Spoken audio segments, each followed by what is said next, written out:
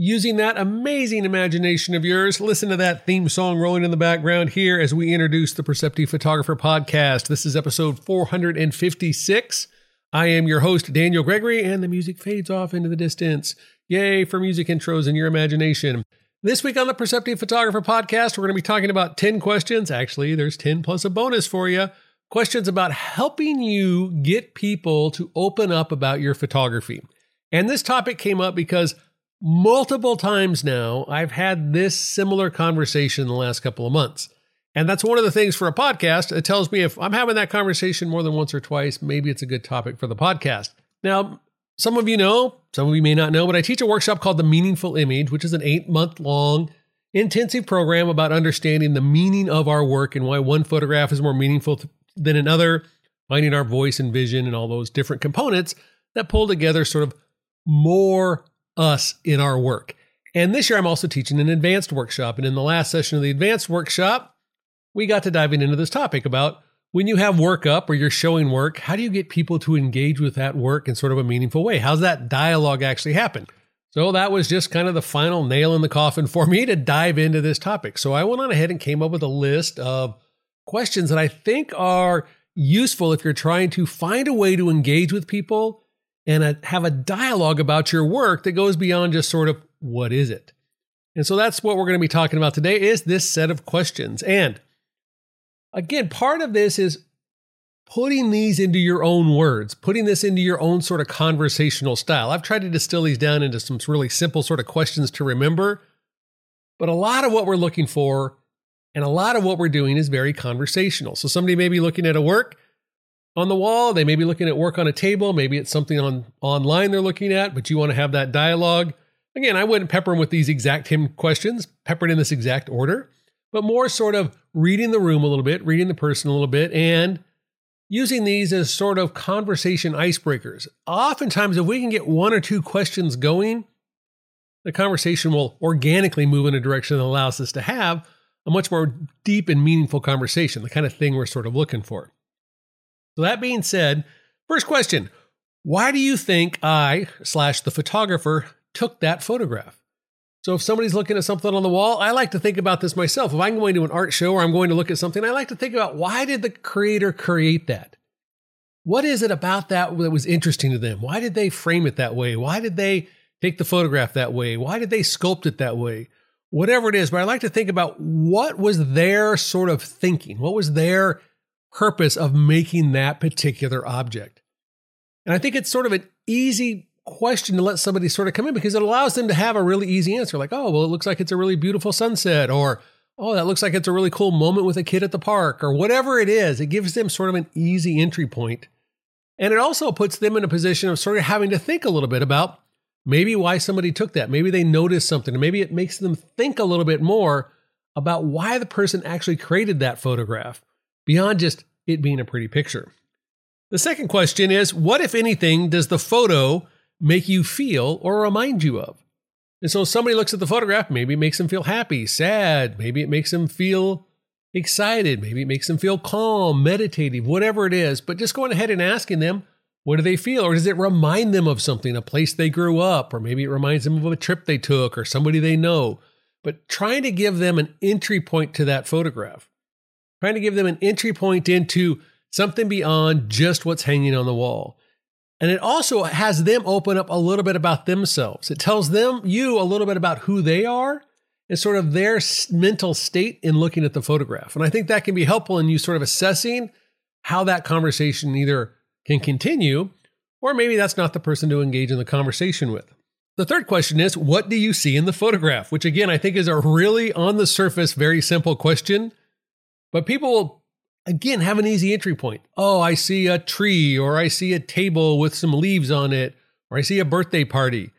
This is also where you'll start to get sort of what are people emotionally responding to? What sort of stories are they telling themselves about the photograph?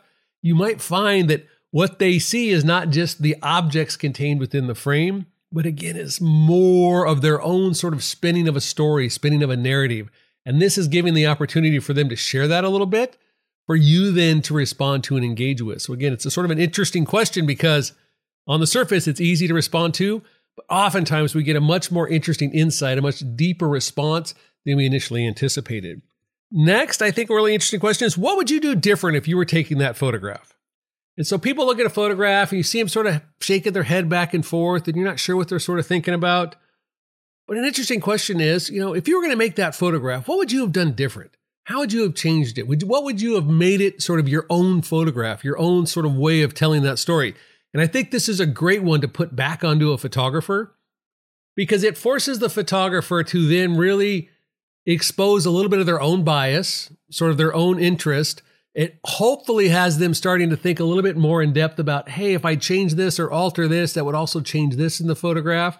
And so it gives sort of an interesting push back on that photographer. And for the person who's not a photographer, it sort of gives them, again, an interesting opportunity to tell you what's sort of bothering them in the photograph or what they're not responding to on the photograph. It gives you a sense of what are they kind of stuck on that they sort of can't get past as a part of the viewing experience. So again, versus the, oh, I'm just not sure if I like it or not, you'll get a much more specific answer there. I think another great question is what grabs your attention in the photograph? So again, just sort of like, what would you do different? What grabs your attention? What do you see? What do you notice? Again, this can be both good and bad. Maybe they notice the thing in the photograph that's a visual distraction. Maybe they notice a small detail that you hadn't considered that is actually pretty significant to the experience of looking at the photograph. And so again, what grabs our attention is really important because too many times I think we get caught up as the creator of the photograph and sort of the nuts and bolts and detail and big picture, small picture. We're trying to think about all these different angles. And sometimes we just need a little simple clarity on what actually is the thing that people are drawn to inside the photograph. I think another interesting question is what questions come to mind when you look at the photograph? And so giving the opportunity to have them be able to ask a question. Because a lot of times I think when people are looking at work, they're not necessarily sure what to say. They don't want to make a statement. They don't want to appear as if they know something or don't know something or say something wrong or something that sounds sort of stupid. But a lot of times asking a question is a much safer entry point for people. So by walking up to somebody and saying, oh, I see you're looking at the photograph. Do you have any questions about that? The place, the subject, how it was created? It gives them sort of an easy landing spot to start the conversation. And again, that's what this is all about. Easy landing spots for those conversations to start. It's not that this one question is the entire conversation. It's the entry point to get somebody talking. And so sometimes just by allowing them to express a question is a great way to do that. On the flip side of that, what answers are in the photograph? Asking somebody like, when you look at that photograph, do you find it answering any questions for you? Do you find it making you think about understanding something in a way you hadn't considered before? A little abstract, maybe a little bit different in sort of our approach and our intention, but sometimes we look at photographs and it builds our awareness of something. It helps us understand something in a way we hadn't experienced before or thought about before. So allowing that photograph to have that opportunity to create that, I think, is an interesting piece. The eighth question is, what did you notice when you first looked at the photograph? So again, there's what grabs your attention, but what did you notice when you first looked at it? And that's really interesting because the answers vary. I mean, I've had people tell me the frame. I've had them tell people the thing it's hanging next to. I've had them tell me, the size of the image. I've had all sorts of random things. I've had people tell me they noticed a little detail in the photograph I hadn't even considered as significant. So that first thing they sort of grab. The other thing that does for people is it takes the burden off of having to come up with a really insightful moment or idea about the work, but just what's the first thing you notice? I created the work just out of curiosity. What's the first thing you see when you look at the photograph? People can answer that. And there's a safety in that because, again, they don't have to have any art speak. They don't have to have any big, intelligent, super wonderful insight. They can just sort of be who they are. What do you like or dislike about the image? Now, I'm not a huge fan of starting off any question session like that, but I think it's easy for people to sort of talk about the things they like and the things they don't like. And again, if we can follow that up with some of these other questions, it's an interesting opportunity to, again, create space for somebody else to feel safe enough to have that dialogue with us, whether it's our work or not. We're trying to, again, find a safe landing spot for somebody to be able to express an opinion, start a dialogue. And if somebody likes something, well, what don't you like about it? Or if they dislike it, well, what do you like about it? Which then goes back to what would you do different? There's all sorts of ways to sort of play these conversations back and forth and these questions off of one another to sort of extend that conversation and that dialogue. The 10th question, what do you think about the size and presentation of the image? Is it too big? Is it too small? What do you think about the frame? What do you think about the mat? What do you think about the fact that it's just pinned on the wall? Whatever the presentation is, what do they think about that? Because sometimes people can really easily say, well, I don't know if I like it that big. I wonder if I could get it smaller, if it would be cool smaller.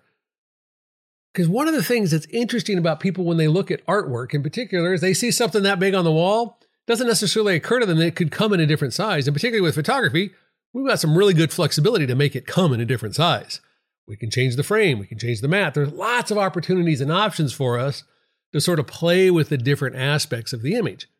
And sort of talk to somebody about that also removes the barrier of it's not necessarily about the photograph per se. It's a lot easier for somebody to say, oh, well, the frame, I like that frame. I like the black frame because it sets it off from the wall. Or I sort of like the white frame and how it disappears into the wall. Or I like the metal silver frame because it kind of makes the black and white look a little bit more shimmery. Whatever they come up with. It's not specifically about the photograph. It's tangent to the photograph. And again, like some of these other questions, we're just trying to find a way to start the conversation. Sometimes it's safer for that. The 11th and bonus question is, what do you imagine is the story the photographer is trying to tell? So sometimes we look at photographs and they're like, oh, it's just a pretty landscape, or oh, it's just a flower, or oh, it's just a portrait of some person I don't know. But if we ask somebody to say, well, what do you think the story is about that? Like, what do you think the photographer was trying to tell? Am I supposed to like that person, not like that person? What do you think sort of the purpose of that is? What do you imagine that is? Because that gives you an opportunity, as long as you can not be defensive about their response and your answer.